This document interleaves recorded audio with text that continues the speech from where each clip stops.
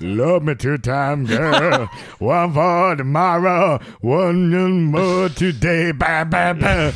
Love me 2 times. Babe, gone away. Beep, beep, beep.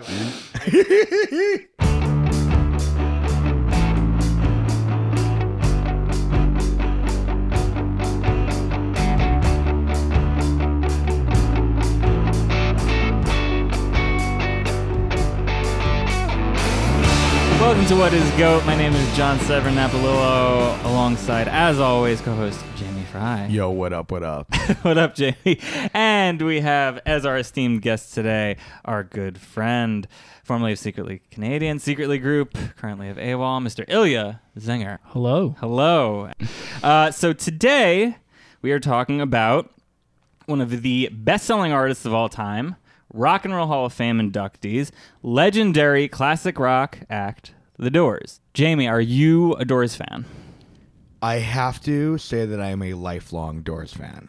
The self-titled Doors record is a CD or tape, I'm not even sure, but I heard it when I was very young, and I would say that Jim Morrison would be one of my earliest musical influences. Now, I know that maybe seems ridiculous now, but when I was just learning what a rock and roll band was and what rock music was, one of the things that really got to me was this first Doors record. Specifically, Break On Through to the Other Side, I think was one of my favorite songs before I was a self-aware fan. You know, I think that, John, you probably knew more about music when you were like little because your parents really had a lot of music going on. Yeah. But I didn't know a million things. The Doors were one of the first cool rock things that I ever liked personally. I think I first heard them in the movie Forrest Gump. There's several Doors songs. Who's that? It's the Doors. Who are the Doors? I don't know. This sounds like who's on first. Anyway, that first Doors record, I think, is one of the best albums of the 60s. I think it's one of the best rock and roll records of all time. The rest of the Doors music, I'd say I like to I tolerate it. Some of it is stupid. Rock critics don't like the Doors, hate Jim Morrison. A lot of people think Jim Morrison's an idiot and that the Doors is nonsense, including Lester Bangs. Zinger and I are nodding along. We are both. I'll let Zinger speak for himself, but despite what people may think from listening to the podcast, I don't really hate that many bands. I would say I could probably count on my fingers the amount of bands I truly hate, and the Doors is they're at the top of that list. I've always hated the Doors. Zinger, are you a fan of the Doors? I'm formerly a fan of the Doors. I see. You're reformed. I'm reformed. Yeah, I've gone through the other side, but you broke on through. I maybe even broke on through. I am much like Jamie when I was young, when I was a kid, and I heard the Doors. I thought it was incredible music, but I also thought that of a lot of things. And eventually, as time passed, I listened to them less and less, and there was definitely some influence there of like rock critics and people just not thinking that they're cool anymore. But like in preparation for this podcast, listening to them again, it definitely like assured me that yes, they're not good. Like they're not good. I tried. I like listened to every single album. I went through it all. I did go through the rock critics just to see like who wrote about them. Yeah, Lester Bangs hated them. Robert Christgau like kind of liked some shit, but not really. Yeah, no, not a fan. Not a fan anymore. I think what's interesting about what we're doing here today, too, is that this is going to be one of the first bands we talk about where none of us really have much firsthand experience. None of us were there, certainly. I mean, we talked about Nirvana, even we have some childhood memories of that. And even something like Queen, they are not still together in the form they were, but especially the movie Bohemian Rhapsody is very much present right now. They've still been touring with different singers through our lifetime, but the Doors are really one of the first bands we're going to talk about that are a relic. We were speaking about completely out of time, and I wonder how that's going to impact it. My father used to say to me about certain bands from the 60s especially, those bands like the Doors that I can't stand, he would say, ugh, you just had to be there. I was just told that yesterday by my wife's father. He's like, as a 16-year-old, when that first record came out, like that changed your life, especially like Robbie Krieger's guitar playing, which now I listen to and I'm like, I mean, it's good, it's fine, but 50 years or so, or 40 something years have passed. But I guess at that time it was revelatory enough. I had a DVD of the Ed Sullivan Show with a lot of pertinent performances on Ed Sullivan, right? So this had the Supremes, the Beach Boys, Love and Spoonful, the Mamas and the Papas, a lot of the prevalent groups of the 60s. And I watched the whole thing, and here's the impression I got watching the Doors against the music of this time, is that the Doors were the absolute seed of any punk or heavy music, because they come off as so dark and weird and fucked up and transgressive in comparison. Now, maybe this doesn't hold up today, but in comparison to every other group that was on this DVD, and it was all the other popular, pretty much American groups, and the Doors seem demented on the group, and Jim Morrison is the only person that actually came off like a rock singer. Everything else was cool, obviously, like amazing music, but it almost seemed like more like a rehearsed play of a performance, whereas Jim Morrison and the other Doors too come off like actual summoning of chaos. I think they're playing either Light My Fire or Break On Through on Ed Sullivan. Because also when I was a kid, I loved Black Sabbath. I loved Metallica. I like music that is transgressive. I think that they stuck out as the only group that seemed that way of any of the 60s groups. Maybe especially if you're watching the Ed Sullivan Show, but then like especially, and again, this is colored by like listening to them recently and like reading about them, like they were kind of known as like a pub band or kind of like a bar band, and they went around in LA playing a lot of clubs, playing a lot of like bars, and in a way that's kind of what they sounded like. They obviously did a lot of like blues numbers in their own way. And that stuff especially doesn't age very well. Like their version of like Backdoor Man is like is god awful. Some people like it. Some people like it, but I cannot. I can't listen. Can I tell you something? So I always have a handful of notes in front of me, and Zinger just walked in a couple of minutes ago. We haven't discussed anything yet. I literally would like to read from the bottom of this page of notes that says, "It sounds like some terrible bar band." So I do think that DNA is in there, but I'm not hearing anything that sounds inspired to my mind. It sounds like it doesn't sound like a great local band. It sounds like some guy playing in the corner to me. That's ridiculous. Do you know what I found? Do you know what I found out today? You know who they were following around at that time in that scene, and they opened up for a couple of times? Love. Oh yeah, who in retrospect are like a far more interesting band with at least one incredible like classic album, and like a few things here and there, and maybe a little more like baroque and not like a bar band the way the Doors were, and that maybe helped them last a little more. But also, like, I'm sure we'll get more into it. Their lyrics weren't awful, and the Doors had awful lyrics. Jimmy's upset. I think the idea that Jim Morrison's lyrics are stupid and Love's lyrics are smart is a rewrite of rock history from the rock critic. I think that both lyrics are silly in both bands. I don't think that Arthur Lee's lyrics are particularly like I don't think they like convey a high-minded story. I think they're both kind of psychedelic lyrics, things that sound cool, things that are cribbed from beat poets and jazz kind of lingo. I think both were kind of into that type of thing. Stream of consciousness. Basically, I think that both as lyricists were trying to imitate Bob Dylan's more free association kind of lyrics, and then also Ginsberg, Kerouac, Ferlinghetti, who were every hip person was into these people in 1967. But I'm surprised to hear you say that you think the Doors lyrics are silly, because I think the average Doors fan looks to Jim Morrison as a poet, as a really inspired lyricist. I certainly don't feel that way. I think the lyrics are borderline embarrassing. But why do you think they are held in that esteem. I understand why people make fun of Jim Morrison's lyrics. Now, he's not my favorite lyricist at all. The lyrics are not exactly why I like The Doors. I like some of his lyrics. I think that the rock lyric is kind of bad poetry.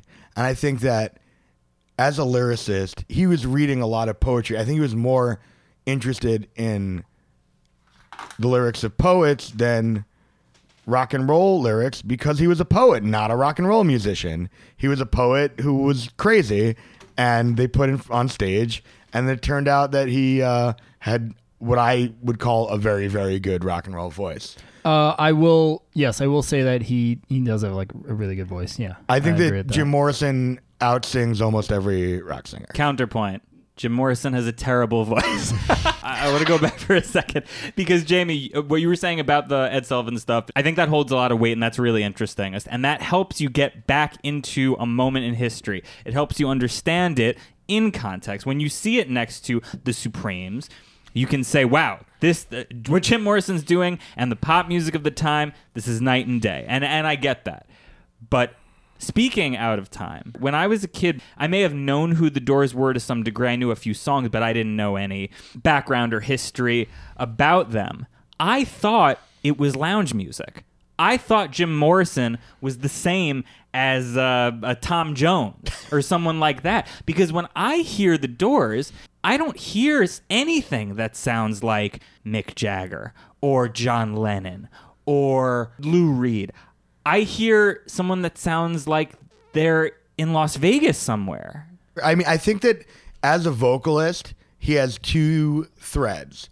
One is that he actually croons in like a Sinatra type way. He is a strong baritone that has like a good croon to him. Something like Moonlight Drive. He sings very, very pretty on.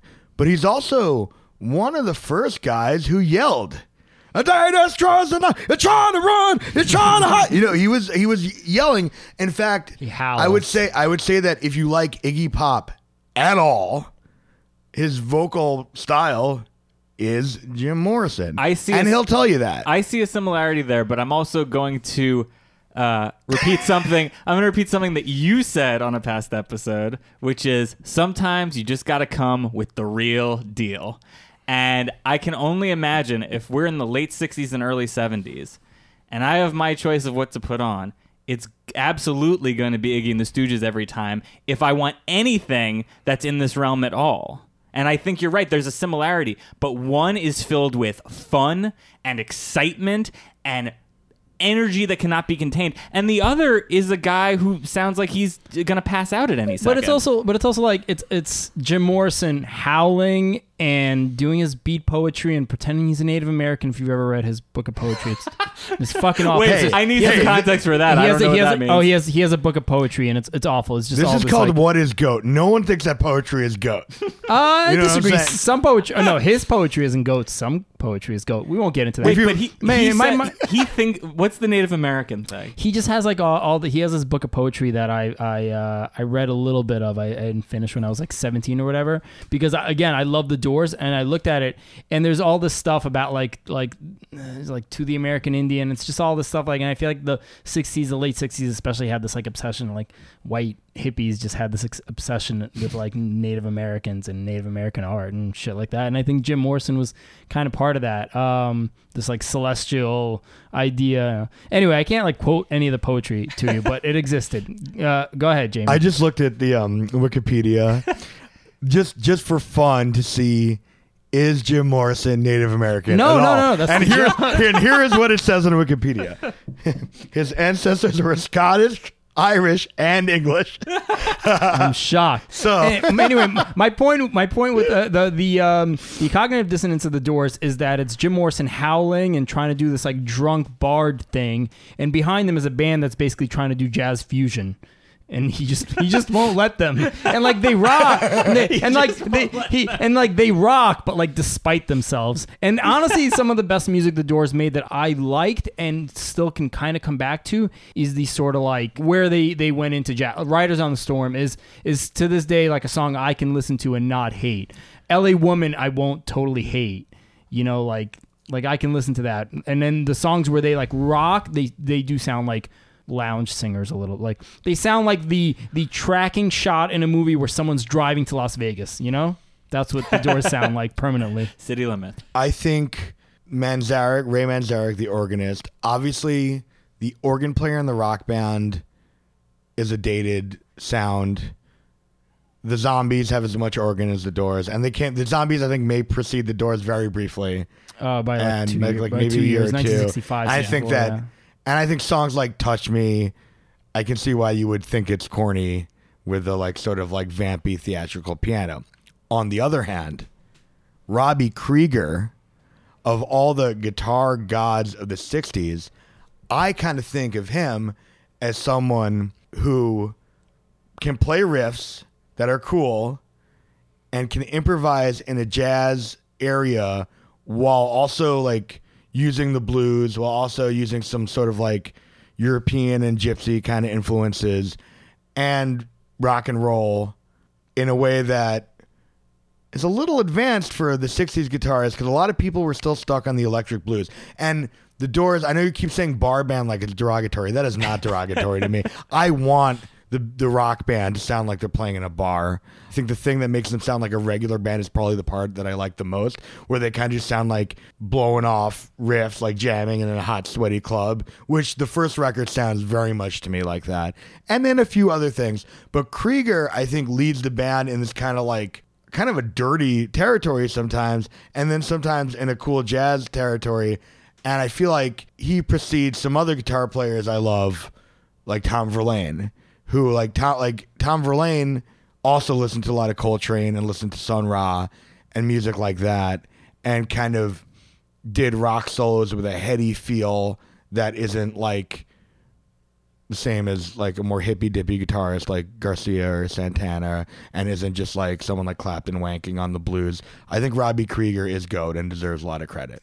I guess I disagree with you there, because I think there's another side entirely. Sure, you can make the comparison to something like the Grateful Dead, and you can say, well, maybe it's a little mellower in the same range, but there's so many 60s blues bands that do have that barroom feel that I listen to and I find exciting. I don't find it sedating. I something like Butterfield Blues Band or Janis Joplin with Big Brother and the Holding Company. This is also music that is attempting to do these sort of things in the same way that the Doors were, except to me they don't come off like genre exercises. They come off to me as unbridled energy, maybe fueled by tons of acid, but it's just, it feels like it could run off the rails, and that's a feeling that when I listen to gets me really excited. It's so interesting. I feel like we look at this exactly opposite. Because I think those two bands you mentioned just sound like some people playing the blues in a bar. Really? The Doors, to me, sound like an alternative rock group that tries a lot of different things and like gets weird, is more topically weird, don't just sing about drinking and sex. Both those bands you mentioned only sing about love, drinking, and sex. They don't really have any other topics than that. This is going to come off snobby. But this is why I'm here. If New Yorkers are supposed to be intellectually advanced and kind of dry and dark, and West Coast people are supposed to be more mellow and ethereal, then the Doors are kind of the Velvet Underground over there. They are the weird one in the batch, to me. But here's the difference. As you've described, that experimentalism goes in a very defined direction, which is that of jazz. Whereas something like the Velvet Underground goes headfirst into what becomes punk rock. It is, let's play as loud and fast and as noisy as possible. And there are a few moments of that with the Doors, certainly. But the average Doors hit veers much more into something smoother. Yeah, like if you think about the bands that Velvet Underground influenced versus the bands that the Doors influenced, I really don't think the bands that the Doors influenced were nearly as interesting or as good or kind of had as much staying power as, you know, what the Velvet Underground. I think you're way wrong. I don't know why that's a difference here, but I think that you guys are looking at this as the way that people see the Doors now. The Doors' influence on American rock and roll and maybe some other rock and roll, I think, is pretty huge. First of all, since Iggy Pop went from drums to vocals after seeing Jim Morrison in Style, would basically make the Doors responsible for punk. Patti Smith also, and you know maybe hates Patti Smith too, but Patti Smith also saw Jim Morrison play and decided that she could front her own band. And instead of just being a poet who sort of dabbled, she was like, I want a rock band. I could do this. So that's two people that are essential to American alternative music as a thread. One of the best bands in the history of punk, X, not only are influenced by the Doors and covered the Doors, Ray Manzarek produced their first record. The one thing I love about the Doors is that because of Ray Manzarek, the album Los Angeles by X exists. And I think and Soul Kitchen, many other albums. No, I mean many. Yeah, he produced. He produced other punk and new wave records. The version of Soul Kitchen that X do on Los Angeles is one of my favorite covers of all time. So that makes one of the best X songs, to be honest. That makes me, have to reevaluate the things I think, and I still listen to the Doors, and it does not connect with me. I don't get it. But I do have to say, well, if I love this song when somebody else does their version of it, there must be something I'm missing. So I am always open to that fact, even if I put on the Doors today and I'm just so desperate for it to end. Well, I think the fact that the Doors are one of the best-selling bands of all time, you do have to consider their influence. Yes, I agree with you, Jamie, on that. Like, it's hard not to, as one of the most listened-to bands the last 40 years, you do have to consider that. I'm going to go further with this. Again, if you don't like the Doors, you don't like the Doors. They're a polarizing group. Like, people love and hate the Doors. No one really has no opinion on the Doors. Right. It's probably, of the godheads of classic rock, they might be the most polarizing. And Jim Morrison might be the person in this conversation, like really big rock stars, that most people are comfortable hating. However, my case that I keep making is that if you look at the American groups that actually become popular and sell a lot of records, the UK is much better at picking an interesting act and championing them. America is not.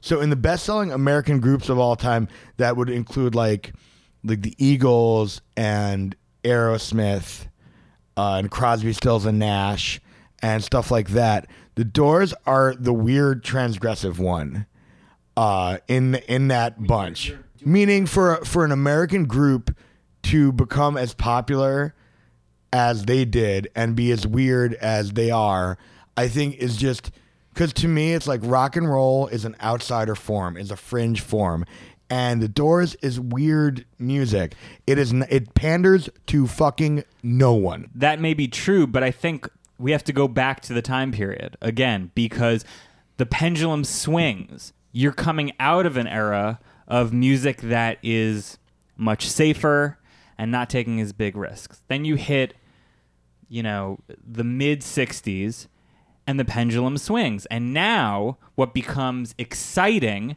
and of interest to the American public is something new, is something different, is something experimental. And so then for the late 60s, maybe into the early 70s, you have much bigger hit records that are much stranger than anything you would have seen in the early 60s.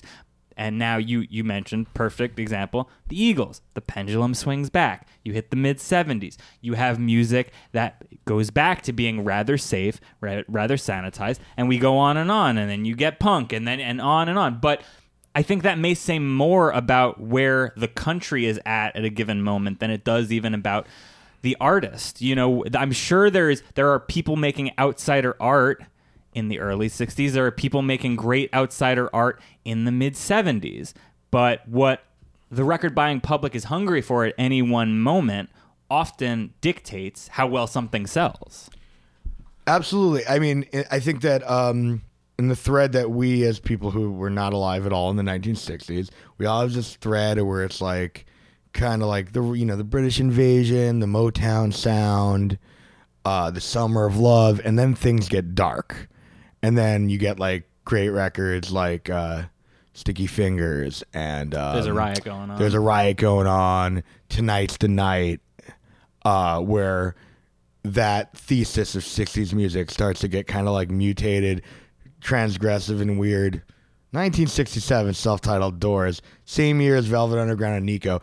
That to me is the real beginning of the exploration of darkness and transgression in rock music. Is the Velvet Underground and Nico 5 stars and much better than the Doors record? Yes, absolutely. But if you want to appreciate Something we can all agree on. But if you want to appreciate that moment, I would say there's no way of not including that record in that moment. And also, the feel of the record to me feels very much like that, where it's kind of like these sounds of blues and jazz and sort of like they were very similar to them. I really Van Morrison's Them. They were kind of like taking the sound of them, which was like. And this is Van Morrison's first band, and I like them, but them are kind of a band where like let's check out the blues and check out R&B and like see what it's about, and it's kind of like that sound going haywire, to me. I think it's that sound on like maybe an acid trip or maybe just like a bender, but that doesn't qualify it enough to me. Like the Doors, 1967, like that is so incredibly dated and so boring, and there's just like no real interesting ideas. Even like listening to The End on there, which is maybe supposed to be the very interesting transgressive like weird track, it's just not. This is just like it's just nothing is happening in it that's super interesting. That's not my favorite. It's just an not my favorite on the record. 8-minute dirge. I just find I've never looked at the Doors, even when I like them. I never looked at the Doors as I'm listening to something dangerous and interesting and full of art. I never thought of that. I think of Velvet Underground as kind of an art band, and I like that, and it forces me to like think a little more critically about what I'm listening to. The Doors have never made me do that. And sure, as a 16 or 17-year-old, I wasn't like requiring that of my music, but as I got older, I did. And so like I understand that there's maybe a baby boomer generation that like loves the Doors, still loves them, and bought all those records, but they just don't last. A lot of those 60s bands, a lot of the bands that did well later on were boring in the first half of the 60s. You know what I mean? Like the Rolling Stones were kind of boring for the first half, barring a couple of songs. The Beatles, you can just kind of let go of a couple of those albums, and you're not really going to like miss that much. I admit I don't have a huge knowledge of the Doors, but I think in this one case it's useful, which is that when I listen to a whole host of Doors songs on a playlist, I don't really have much of a grasp on the chronology. I don't know what's the first Doors song and what's from Well, their they were only second or around for third about record. 4 But years. there's what, 5 records, 4 records? 5 or 6 actually. And yeah. so if you listen to something that the Beatles made in 65, and then you listen to something they made in 66, 67, 68, you could wonder, is this even the same band? Or the Velvet Underground's case, the Velvet Underground and Nico comes out the same year as the first Doors record. By a year later on White Light, White Heat, they're basically unrecognizable. And then the next record is completely different than the one before that. That says so much to me about a band. It says so much to me about legacy. And those are also all happen to be records that you can listen to now and still hear for the first time and go, this is fucking crazy. This is really out there. This is where White Light, White Heat still, if it came out today, would sound insane. And when I hear Break On Through, or I hear Light My Fire, it sounds to me like Strawberry Alarm Clock. It sounds to me like a sort of cliche of the 60s, not of the most emblematic, exciting, boundary-pushing parts of the 60s, and where you can look at that decade on either side. You can look at it as passé and as a joke, or you can look to it and say there was incredible boundary-pushing art being made. If I had a child and I was going to teach them about music or start them off, there's at no point in time would I ever be like, this is the point in time where you should listen to the Doors. It's very important that you hear them. Like, no, you can definitely skip it. Like, I listen to it, but you can skip it. Like, you're not going to miss anything. You're not going to miss anything. Watch the movie or something. I don't know. I've never seen the movie either, but no? yeah, I love the movie. Yeah. Obviously, I love one of the few movie. Val Kilmer movies I haven't seen. Oh, It is regarded as a good film, right? It's Oliver Stone, right? I think it's one of the only rock biopics that isn't a complete piece of shit, to be totally honest. I thought Okay. you liked Bohemian Rhapsody. Not really. No, I love the Doors. No, Bohemian Rhapsody sucks compared to the Doors. Bohemian Wow. Rhapsody is like a fucking Disney movie that's not that good compared to the Doors. And like First, I can't believe that neither of you have seen the movie and we're having this conversation. I actually think that's Should have given us homework. we should have had a fun. You're here. We should have had a fun. No, but you guys need to see the movies. They're going to appreciate the Doors a little better. All right. I'll appreciate Val Kilmer a little better. I guess what I'd say is I would never say the Doors are anywhere as good as the Beatles or the Stones or the Velvets. They're more of a slice of time, obviously, than those bands. I would say that they're maybe as good as the Zombie. Actually, I wouldn't say that either. No way. No, the Zombies no. are fantastic. I'm not asking them to be as good as anyone. I'm asking them to like be lasting enough for me to like ever want to play a song. I would put again. that first, like what you said about your kid. I would make sure my kid had the first Doors record. The other ones I would ditch. Their live shit is awesome. Something I was gonna bring up is that Jim Morrison is a mimbo. This is one of Jamie's favorite terms. This is something that I'm surprised it took 5 episodes of GOAT for the word No, I think mimbo you to come out. mentioned it. Did No, I I say think you mimbo maybe have already? mentioned it before. Okay. Well, Maybe we cut it. I don't anyway, know. there's a thread in rock and roll that I love to point out called the mimbo. Wait. I have a question. Do you consider yourself a mimbo? No, I'm the opposite of a mimbo. I'm a glasses guy. I'm a glasses guy. In rock and roll, we have mimbos and we have glasses guys. Hold on. Second question. Is John a mimbo? No. No. Is that because I just gave you a death stare? He's not a glasses guy because he doesn't wear glasses, but he's not. No, John's not a mimbo. In the paradigm of pop and rock music, there are performers that kind of have rock appeal and then also have sex appeal to the point where sometimes there'll be an overlap between someone like, for example, like Ricky Nelson and Leif Garrett were both people who ostensibly made rock music or rock pop music who were teen idols. Now, Jim Morrison is somebody who had no intention of being a teen idol, but happens to fit the bill where he is absolutely a sex symbol of rock and roll. And because he is a little bit daft compared to a glasses guy, like whether he is an idiot or not, Jim Morrison, and I have made no argument that he's not an idiot thus far. I don't care if he's an idiot or not because it doesn't really matter. Is he as smart as Lou Reed? No. Is he as good as Lou Reed? No. Lou Reed is ostensibly a glasses guy, whether he wears glasses or not. He put on sunglasses. Anyway, so there's Sunglasses guy. I really hope this hypothesis is peer reviewed. So there's a thread in rock and roll where it's always like a kind of a beautiful, usually long-haired gentleman who rocks but becomes a placeholder for a teen idol. In the 90s, Eddie Vedder and Chris Cornell absolutely fit this bill. My biggest offender is Jeff Buckley, who I don't think is actually very good. I think he's very attractive. I think my quote about him is that if he looked like Randy Newman, he would have never been signed, and no one would ever have got into his music. I mean, he would have been signed, but because of his dad. I'd like to. We might be taking a little bit of a sidetrack, but I'd like to mention that one of your favorite artists of all time is absolutely the number one mimbo. Marky Mark?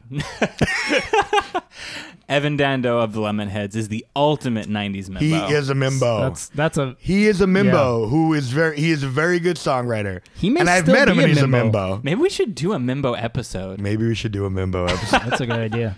I think the worst is Mark Bolan. I think that Mark Bolan, this is a little off topic, but Mark Bolan has made a lot of great music, but I think everything about him is as stupid as Jim Morrison or Ricky Martin or anyone else who is just like kind of a sexy type. But let's go back to your original point, because so you're saying Jim Morrison may be a mimbo, which ultimately could be a deficit, but you're saying you love the Doors despite that or because of that? This is your definition, so I'm just trying to work within your framework here. I was trying to say is that he kind of is the essential rock and roll mimbo. It's kind of like, and you're saying there's a place for that? Is he the first mimbo? Had there been any mimbos before him? I think that I think the concept would only matter when people start making their own records. You're talking about like in the framework of something like Motown or like something. The artist isn't. Yeah, exactly. Like, of course they want good-looking people to sing pop music. Right. But when the rock auteur type starts to become popular, which is really only after the Beatles and Beach Boys came out. Right. Pretty much these were the first, that was the first model. Even Mick and Keith didn't write much for a couple records. I think that's fair, but I think if you wanted to go back, you could definitely make a case Well, for no, Elvis. yeah, being a yeah. bimbo. I mean, Jim Morrison is similar to Elvis a lot of ways, you know. But I think you're right though that it's not even a real. You can't really analyze that because he's not writing the material. Who knows what would have been if it had been a different era where he's a singer songwriter. It's a little bit. Roger Daltrey unfair. is a mimbo. Pete Townsend is the glasses guy. There's a paradigm in rock and roll is the mimbo and the glasses guy basically, and so it's like a spectrum. So it's like Elvis Presley emerges, he is a mimbo. Buddy Holly, a glasses guy, writes his own songs. Hey, I write my own songs. Do you write your own songs, Elvis? No, I don't write my own songs.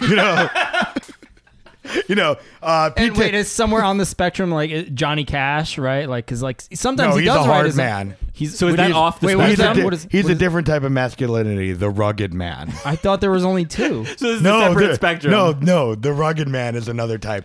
John Fogerty, the rugged man. Neil Young, the rugged man. Tom Waits, the rugged man. Let's get back to the Doors. So what is the case you're making for the mimbo factor of the Doors? Is that's a positive thing to you, despite you saying it's a negative in all other scenarios? It's not a positive thing to me. I think that I think they're really good for a mimbo band because I'm saying like John Lennon obviously is a much smarter man than fucking Jim Morrison. Ray Davies is obviously a much smarter man than Jim Morrison. Jim Morrison is sort of like a dude, but there's something interesting about that. Like he is a good protagonist somehow. If the Doors existed now and there was, you were at a show, you are playing a show, and there's another band going on, and they are the Doors, and there's a man there who is Jim Morrison, a mimbo, wouldn't you be like, fuck this guy, he doesn't deserve to be on the same stage as me because he's just like in leather pants howling, and you, Jamie, a glasses guy, is up there singing your own songs, writing your own lyrics, and Jim Morrison wrote his lyrics. Sure, yeah.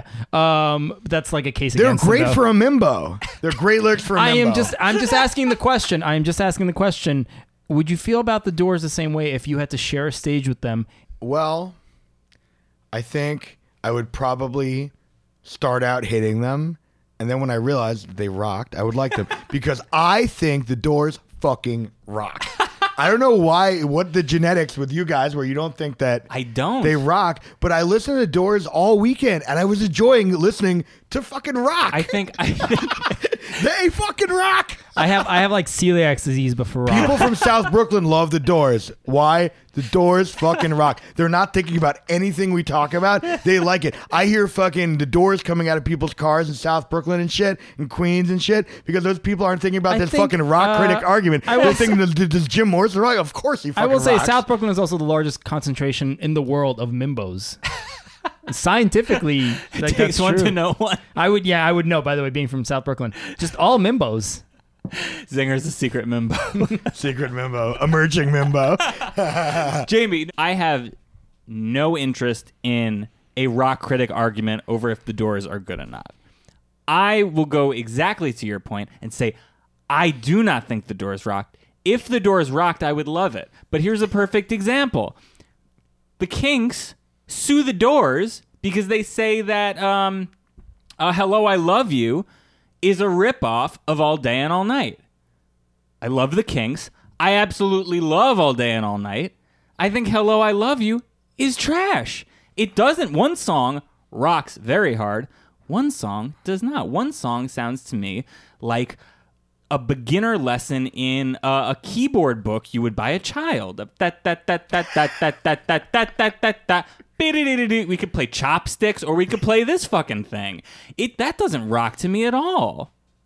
But tell me what I'm missing in that. I don't even think that's the most rockin' Doors song. I think they have plenty of material that rocks. I don't have like a particular I definitely think that some of the songs you hear on classic radio like have ruined the Doors maybe because I think that's true about the Rolling Stones. Like if you heard Angie and you can't always get what you want all the time, would you think the Stones were that great? You definitely would not. And I think the Kinks, they also only play 3 songs by the Kinks anyway. I think that the Doors, if you take them outside of the classic rock radio context, are more interesting than that. Like every other band that's included in this canon. The canon is a reductive canon, and I don't like Hello, I Love You that much. I think Hello, I Love You is a little silly. I think that Touch Me sounds like Meatloaf and is corny, but that's not the Doors that sparks me up, you know. I have a question for John, actually. For this episode, you had to listen to the Doors a bunch. What is your ultimate takeaway from that? In a similar vein about when we were talking about Queen. I hold Queen in a higher esteem, but I think it still applies. I found this music to mostly be interesting and not enjoyable to me. I thought I can hear aspects of what you're describing, Jamie. It's funny because you were debasing the sort of rock critic argument, but if I put on the rock critic hat for a second, I try to see it in context of being something different, being something darker, maybe the influences that they had on people I would come to love, like Iggy Pop and Patti Smith. Sure, I can appreciate that. But especially with the guitar playing. I know you said you like Robbie Krieger, but the guitar playing feels really uninspired to me. It feels like, just very basic blues rock playing that I know we differ on what we like in that, but I mean, I don't even like Clapton, and I think Clapton is a more inspired sort of version of this than the Doors are. That's another, when we get to Clapton, we're going to have a talk. I think the aesthetic, something I've always had trouble with, and here's something I try to do, because I always want to grow as a listener. I always want to grow as a fan. I would love nothing more than to listen to the Doors today and say, you know what? I was wrong. I think I'm starting to get it. I'm starting to enjoy it.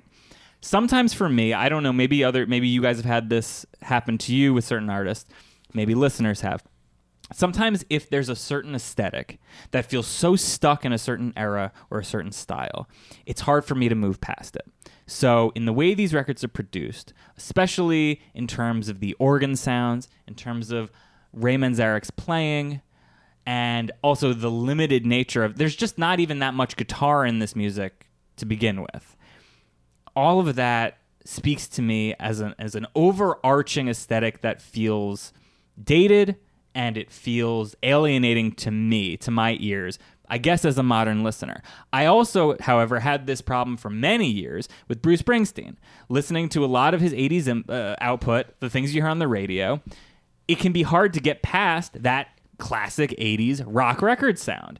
And it wasn't for many years that I was able to eventually look past that, hear other sides of that, maybe live tracks, maybe other albums, and then I could listen to that material and hear the songwriting and hear the different playing and the different guitar parts and all these things that were really totally overshadowed for me by a gated drum sound or a loud synth. And I think something like that, especially to my ears, it can be hard for me to hear Love Her Madly and hear anything other than this organ that is just unrelenting. This 60s, like this classic 60s cliche sound that is not exciting to me in a modern context. Yeah, and I do think that the Doors suffer from maybe overdoing it as well, because I do think that there are acts in the 60s that used organ that you can listen to now and not hate. Dylan used some organ on some of his records, Absolutely. And it's not awful, and you can listen to it now and it's great, and it doesn't feel like it's, too much of it. Listening today to Light My Fire, I'm listening to it, and eventually the chorus comes back in, and I really thought, this is the same fucking song is still on? I had completely lost track of time. I could not believe it was still going. And in realizing that, I said, this is really kind of like emblematic of the most self-indulgent aspects of what would be jam band music and jam band culture. I guess the Grateful Dead are probably just starting at this point, right? Dead were around. 67? No, they were around for a little while. Yeah. Well, Dead- like 66, 67, yeah, maybe. The Dead were way weirder than the Doors Yes. in that time. The early Dead makes the Doors seem like the Beatles. The early Dead is like all over the place. Yeah. I will say, like, also another counterpoint to the Doors is like, do you want a good like bar band? Like Thin Lizzy. Thin Lizzy's a great fucking bar band. Like they're just I like am sure they listen to Doors. I just have no doubt in my mind. Yeah, probably. But They I'm just definitely saying, like, listen to Doors. like as a But band Thin Lizzy rock. yeah, exactly. You want to talk about a band Jamie. that, and have a qualified Mimbo. Would you count it? Fill in it. Phil I mean, This is going to be a new Has- segment on the show. Mimbo or glasses. Phil seems deep to me for hard rock. I actually would say he might be one of the most more emotionally intelligent hard rock singers. I feel so. like Even though he's a very beautiful man, I might discount him. Also, he had a mustache, and a lot of Mimbos do not have mustache. Wow. I feel like before we start this, Mustache guy, mustache Mimbo is another category. I think the rules should be put in front of us. I don't think John and I know the rules. the of Mimbo criteria. yeah, we need the criteria for Mimbo or glasses. We're gonna have a spin-off podcast which is called "What Is Mimbo." But Well, you can read my book, Rock Masculinity 101. Who demand now? I just have so many questions, and I know it's all going to be off track. So let's talk about Mimbos and glasses guys and rugged men. Rock and roll masculinity. Singer, thanks so much for being here. Thank you, Zingo. We love you. I love you guys. Thank you. Now we're going to move on to Third Party Goat. I don't even know what we're talking about here. Jamie's going to surprise us. For my third party goat this week, I want to talk about an album called From Langley Park to Memphis by the band Prefab Sprout, who are a blue-eyed soul group, I guess you would say. They're not exactly a synth pop band. They're not exactly an R&B band, and they're not exactly a rock band, but they are often lumped in a category which is really one of my least favorite signifiers for music, sophistopop. I think I fell in love with this band thinking that they sucked.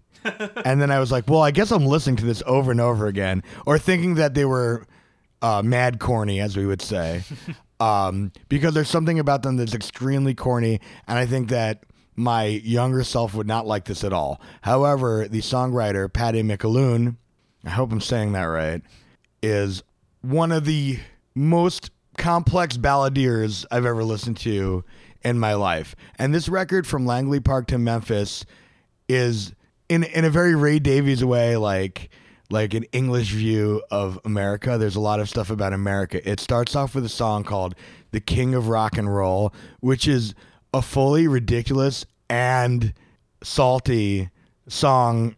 It's basically about a failed Elvis telling the woman he's with, like, oh, I used to be the king of rock and roll, and now he's fat and bloated.